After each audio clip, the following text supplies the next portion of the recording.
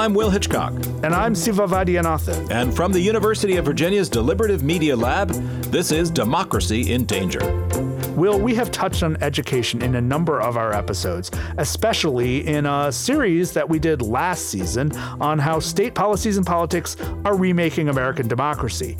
Well, today we would like to take a deeper and broader dive into education in America. Yeah, it's a great moment to do this, Siva. Lawmakers in Republican-controlled states have been trying to restrict conversations in schools around race, sexuality, and inequality. For example, we've heard how states are now pulling Art Spiegelman's celebrated account of the Holocaust, Maus, from school libraries. They're banning even Toni Morrison's books. We've heard about the Don't Say Gay bill in Florida. Look, schools are ground zero in our political crisis. Yeah, and, Will, it would be easy to dismiss this stuff as like fanning the flames and getting the base worked up. But look, let's be clear about this. Classrooms are where we learn to deal with each other as American citizens. It's where we learn to talk across divisions. It's where we learn the complicated, often troubled and inspiring ways this country has come together, has fallen apart, come together again, and maybe falling apart again. It's where we learn, or are supposed to learn, what living in a democratic republic means. Yeah, so no wonder classrooms are the site for so much division and controversy. As our guest today shows in her work, however, this is nothing new. We're joined today from New York by Natalia Petrzela, a historian at the New School. She's the author of a book called Classroom Wars: Language, Sex, and the Making of Modern Political Culture.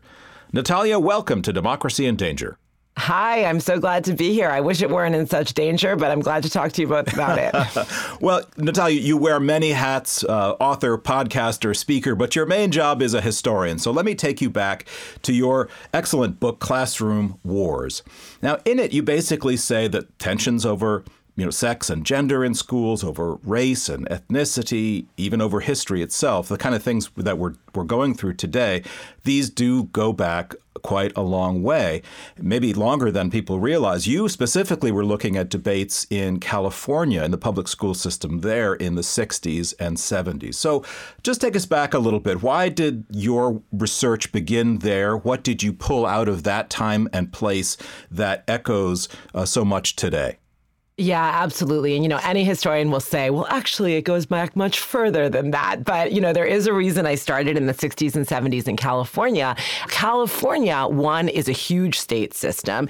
And two, in the 60s and 70s, because it was so big, it was pretty centralized. So what the state superintendent of education and board did, actually had an impact in many schools in this big state. But then also it was a place, I realized, that both people on the left and the right look to as this could happen next. And they looked at it in that way, both from a sense of promise and excitement and look at all this innovation, but also with a sense of foreboding, it happened in California. That's going to happen here next. And so that sort of led me to California. Now, California in itself in that period, but I would say still today, politically is super interesting because it contains all kinds, right? And so I was really drawn to the fact that in that period, to draw on a few sort of stereotypes, you had Berkeley coffee house liberals and campus radicals and Orange County homemakers. And then, of course, this changing demographics of all these Mexican American and Asian immigrants coming in. And I was like, okay, this is a place undergoing the kind of cultural and political and demographic changes that will affect the whole country. And their school system is grappling with it in a relatively centralized way that's already gaining national attention. So, my mom was a school child in California in the late 50s, early 60s, Navy kid, working class white kid. And she, talks about just how exciting it was to be part of this rapidly expanding, well-funded school system with, energetic teachers. And then now when you talk to parents in California about their kids' experience, it's nothing but frustration and worry and disappointment and anxiety. And California is so much richer than it was in the 50s and 60s. Now, I can't help but think that one of the major things that changed was the 1965 immigration law, right? The notion that all of a sudden schools needed to provide for children who came there without English as a first language in their homes. So what kind of social changes did we see in California, and how did that connect to the really wrenching changes, and you might actually say defunding and degradation of California public schools since the 1970s? Yeah, absolutely. So, first there's like a policy point that is a really well-known one, but I think important to point out, which is in 1978, you have Proposition 13, which is this taxpayer revolt, which effectively ends up drawing a huge amount of tax income away from the public schools. Historically, the way a lot of people looked at that was like, people were angry about paying taxes and big government, and oops, they killed public education in the process. But one of the arguments that I make is like, no, anger about what was happening in public education was actually central to fueling that revolt and that antipathy. And that, Siva, gets right to your point about a changing sense of who public education and public programs more broadly were for. And so you have in the 50s and the early 60s, like into the middle of the 60s, a sense that like this is this dynamic, exciting institution, public schools. It's part of the American dream. It's an engine of social mobility. But then I think particularly after the 1965 Immigration Act, which transforms the demographics with people from Asia coming and people from Latin America, primarily Mexico, there's a sense that, wait a minute, this richly funded taxpayer public project isn't for us, white taxpayers, but we're paying for them. And that is a very powerful animus, I think, which fuels a lot of kind of anti-tax and anti-public education sentiment. And it's combined with a changing left-wing politics more broadly, where the notion among a lot of people who are, advocates and marching for educational equity and equality there aren't just saying like, let us into your classroom, but they're saying, hey, we want minority administrators. We want to learn Spanish. Like we want a fundamentally different kind of education, which isn't just letting us have a seat at the table, but it's kind of questioning the table. So let's take sex ed, for instance, and the questions that, today occupy us, like gender identity and so forth. Like, how did these issues grow out of that particular kind of turmoil about who gets to benefit? So, it's, I think, pretty common to see a headline that's like, conservatives attack curricula over sex and race. And we're like, okay, that makes sense. When I was first researching this book, like the first thing people asked me was like, how would you group those two together? That's so random. Why not, some other curriculum? I'm like, no, they cohere. And the way that they cohere, I think, fights over sex ed and bilingual, bicultural ed, which is what I looked at, is that the promotion of these programs comes from a kind of liberal, progressive sensibility that the school should meet kids on their own terms, that good education encourages kids to be sort of free thinkers about their own identity and their own place in the world, that education about race and sex and gender might just question sort of conventional ideas about these things, conventional morality about these things, and encourage kids to make their own decisions. And that really, in a moment of great political turmoil, angers a lot of people. And so I think that sort of big frame of a moment of great political tumult, when there are curricula that are pushing back on kind of traditional mores and norms taking hold in the schools, that hits a nerve. And it hits a nerve. If you look at some of the discourse that it inspires, like it hits a nerve in a much more intense way than you would think if you actually read the curricula, which I did, and I don't think too many others did. Right. Well, Natalia, future scholars writing about the education and classroom wars of today might want to turn to Virginia. So, as you know, here in Virginia, we had a surprise election in which a right-wing candidate reframed himself as the education candidate, Glenn Youngkin, and he won Virginia's governor's race. And I'll just remind our listeners that in that narrative, parents have been pushed to the margins of schooling, and they've been replaced by radical left-wing teachers, by union officials, by various theorists of education who are brainwashing the kids. They're force-feeding them books about, gay marriage and gender fluidity and critical race theory. Now, for those of us watching this and who are familiar with what actually happened happens in the classroom. This struck us as sort of fake outrage. But your perspective on this is really important because you've written that, look, schools have in fact changed. They've changed a lot, especially over the last few years, and we shouldn't ignore that as we see how, the Republicans are taking this and crafting a political argument out of them. So talk a little bit about how we should understand on the one hand, the moral panic that Republican leaders are generating, but on the other hand, the real changes in school curricula. So there's this interesting thing that has happened in the last, I would say, 40 to 50 years, which is that in a big picture way, conservatives have been winning the kind of like defunding project around public schools and public institutions more broadly. And, austerity politics is not leaving schools out in any way. Like that is definitely part of this project. But on the other hand, on a curricular level, I would say if I can make a sweeping generalization about schools, which always comes with a lot of caveats, progressives have won in a lot of ways. Like there are many more kids that are more likely to say have a social studies class rather than a straight narrative chronological progress of American excellence history class than there were 40 years, 30 years ago. I could go on, and kids are more likely to do group work than to do rote memorization or work by themselves. I mean, these are progressive curricular innovations, which absolutely have been changing classrooms for the last many decades. In the past couple of years, some of those curricular innovations have really accelerated. They accelerated in the wake of George Floyd's murder, for sure. And by the way, I think that's good. I think that pushed a lot of teachers and a lot of schools to realize we have to teach about race and racism differently and in a more honest way. And this is a part of our history that we cannot avoid. And that's been happening. And I think that in the last 2 years, because of ongoing remote schooling, a lot of parents had a much closer view to what their kids were doing in class. It looked different, certainly from how they grew up. It might even look different from what their kids were bringing home for homework 5 years ago.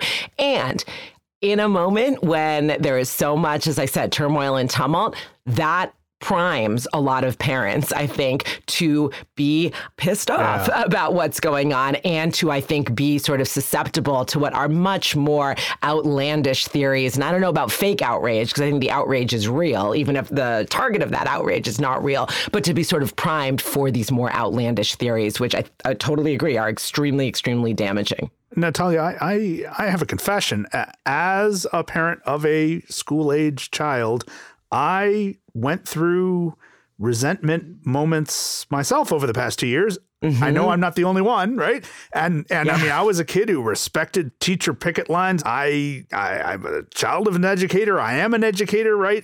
I never thought that I would find myself challenging and questioning the firm beliefs and concerns of teachers, except when I just looked around and saw just how miserable children had it over the last couple of years, right? And so now, of course, I can talk myself out of jumping into the worst possible conclusions about what was going on and becoming, paranoid and bitter. But, I kind of get the emotional resonance. I get the emotional point from which a lot of people were operating. And I think explains a lot of the reason why voting for Glenn Youngkin in Virginia as a way of just saying, screw it, let's try something else, or just as a protest kind of made sense. I mean, did you sense the same thing? What was your experience through all of that? Oh, absolutely. And I mean, often our scholarship and our personal experiences intersect and push us in very uncomfortable and interesting ways. And I've had a very similar experience. I haven't been shy about it as a parent of school-age children here in New York City. But stepping back from my personal experience for a moment, but I will get into that. Tell us about it. I think, I will. But I think there's, at least a couple things going on. So there is this kind of long-standing sense that's cultivated on the right, and it used to be very fringe, and now it's very sort of middle of the road, that teachers are these left-wing communists out to brainwash your children and turn them into radicals, and they're doing it on your dime, taxpayers, so you better stand up. So then what happens in the pandemic? Well, from this curricular perspective, because there were real changes, I think they're less substantial than a lot of people would actually think, but there were these changes, so that sort of abets that narrative. But then there's this whole pandemic, school closing, teacher activism aspect that, yes, I think like ticked off a lot of parents who are like, I don't care if you're, more CRT in the classroom, like that's fine with me. But dude, open classrooms. And I think that antipathy to teachers really fired up a whole new group of people. And I'm like a little bit in that group of people for many of the reasons that you described too, who have long trusted teachers and trust them from a curricular perspective, but were really angry that schools stayed closed for so long in blue areas where teachers' unions were more powerful. And so for me, and I spoke at an open schools rally in New York City, and I said, I want schools to be open because the classroom is irreplaceable. The work that teachers do with kids is essential. Zoom cannot do it, and certainly not the truncated Zoom sessions that I saw my public schools child getting 20 minutes a day or something like that of morning meeting. And I said, I actually trust teachers. I want you to do your thing. Even though I was a public school teacher, don't think I can do that at home. Like, let's get the PPE, let's get the hazard pay, let's call these teachers the essential workers they are and open schools. And I think that sense and that sort of argument that anger at extended school closures could be part of a kind of progressive view of how important education is and how essential teachers are, that's been lost in much of the sort of very vitriolic online debate. So, I try to say that, but people tend to get really angry when I say that. So hey, it's emotional. Yeah. Just let me ask you to talk about your experiences. You're speaking out and you're engaged in the early period of the pandemic about the importance of reopening schools, the role they play in our development, the fact that we want our kids to be back in classrooms because the teachers are so good. What kind of response did you get? Well, let's see. How do I be diplomatic here? You don't have to be diplomatic. Yeah. I mean, I think honestly, I think many scholars, my general politics are liberal left and very left on certain things. And I was told, you're a union buster, you hate teachers. What else? You're just a lazy mom who should have never had children. You just want to go work out and hang out with your friends. Everything you could possibly imagine. For me, the most stinging thing as a former member of the UFT here in New York, and as someone who used to vote for all the minor elections where I should know who everyone is, but I don't, I used to be who are the UFT endorsed candidates? Those are my people. Strong unions is better education. Better education is a better society. Now, that is not what I do. And this has really shaken my sense that a strong teachers union necessarily leads to better education for all kids. I mean, it cost me some friendships, people don't want to talk to me anymore. It gained me some new friendships because there is this interesting political, I wouldn't quite go so far as realignment, but reshuffling going on where I have found really common cause with folks who consider this commitment to schools as totally consonant with the progressive ideals we've always believed in, and schools being just really important in people's lives. And that separates us, I think, certainly from people on the right who I see are dismantling public education and attacking teachers. And, I don't even know what they really want curricularly, but some kind of flag waving, moral majority kind of curriculum that no way do I stand behind. But it was a hard moment because I think there was some real splintering along political and personal lines for a lot of us. And I know, honestly, a lot of moms who experienced that too. So let's end with our big picture question. This is the challenge of every one of our episodes while talking about really hot issues and fascinating issues and digging deep in their histories, connecting them to the health and fate of vibrant democracy.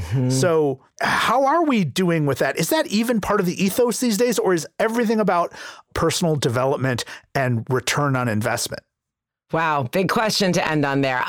In terms of your how are we doing question, we're not doing so well at all, I think. And I think that, public education, I still am optimistic enough to believe, as I think many of the combatants in these culture wars are too, or they wouldn't be so pissed off and so invested, optimistic enough to believe that a strong public education system absolutely can be an engine of fighting inequality and not just personal improvement, but kind of social improvement. Absolutely. I think that's why we're all in education, by the way. We all spend most of our time in classrooms.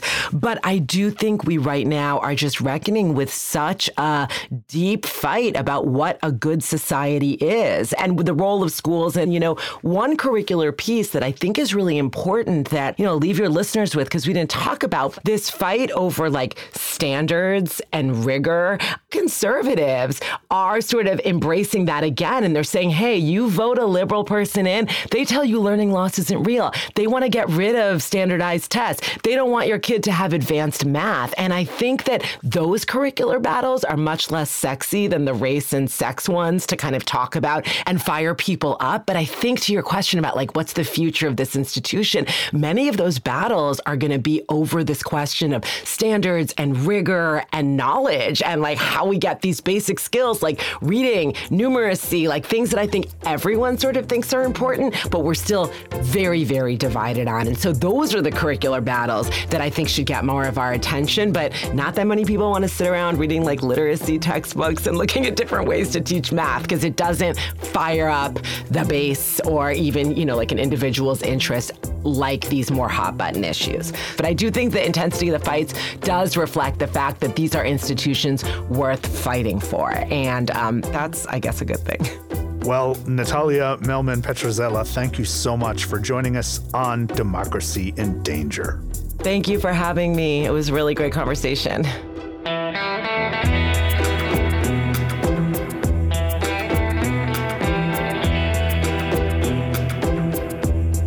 Natalia Petrzela is an associate professor of history at the New School in New York City. She's also a writer, teacher, and activist. Her first book was Classroom Wars: Language, Sex, and the Making of Modern Political Culture. She also has a new book coming out. It's called Fit Nation: How Americans Embraced Exercise as the Government Abandoned It. This book traces fitness culture since the 1950s. Democracy in Danger is part of the Democracy Group podcast network. Visit democracygroup.org to find all our sister shows. We'll be right back after this message from our friends. I want to suggest another podcast to you. It's called The Great Battlefield, and it covers the progressive political ecosystem. The host is Nathaniel Perlman. Nathaniel interviews key leaders, reformers, organizers, and political entrepreneurs, with 3 new interviews arriving every week. For instance, he recently spoke with Anna Galland about her time as executive director of MoveOn. You can find The Great Battlefield wherever podcasts are found.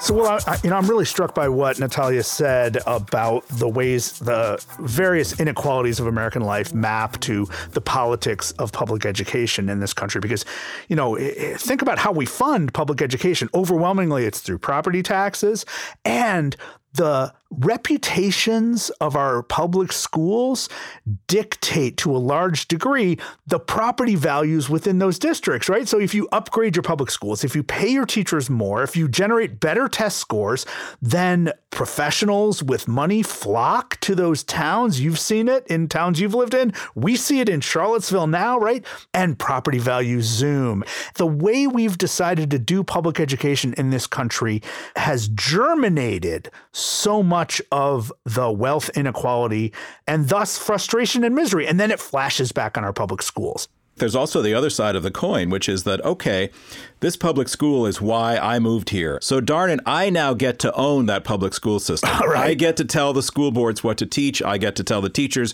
what to teach. I get to tell them when to teach. I have not just a stake in the system, but a sense of ownership over the system. And that's where things start to get a little ugly because, it's not so much ill will or bad faith. It's just the way that public education is wrapped around so many of the things that we care about on a day-to-day basis, our place in society, our access to resources, our neighborhoods. It's like the beating heart of our collective community. And if that's out of sync, then democracy itself does start to become a little bit unraveled or worn around the edges. Right. Natalia made the point that we lay so much on our public schools. We expect our public schools not only to be engines of social mobility, we also hope for them to serve as community centers, to serve as daycare centers, after-school care centers. We see them as the first stop on public health efforts. It's so weird how we immediately look to our public schools as the universal solvent of our problems and sometimes the source of our problems. And, you know, it's a rickety infrastructure that is unevenly distributed and getting more so. Yep. And it seems like a really bad choice to have put them in the center of American life of so many important things. And public schools are also a site of mythology. And this is something that many people come to a contemporary debate about what should public schooling do, what should public education look like through the lens of their own experiences. And depending on their demographic and their age and their class and their race, that might be a vision of a public school system from the 1960s or 70s that somehow was, in this telling, more unifying, built around certain national themes and principles that everyone could rally behind, regardless of race and class. Whereas, you know, other folks might come to it and say, well, I want public education to emphasize diversity, not the unifying experiences, not the homogenization, but the fact that we come from so many different places on the political and economic spectrum. So, you know, public schools then, once again, are a place where you have to fight out not only what kind of society do we want to build in the future, but what are the lessons we're drawing from the past? What worked in the past, what didn't? So no wonder classroom wars continue. Yeah. I mean, they reflect our own values and what we bring into the classroom as much as what we're getting out of the classroom. Right.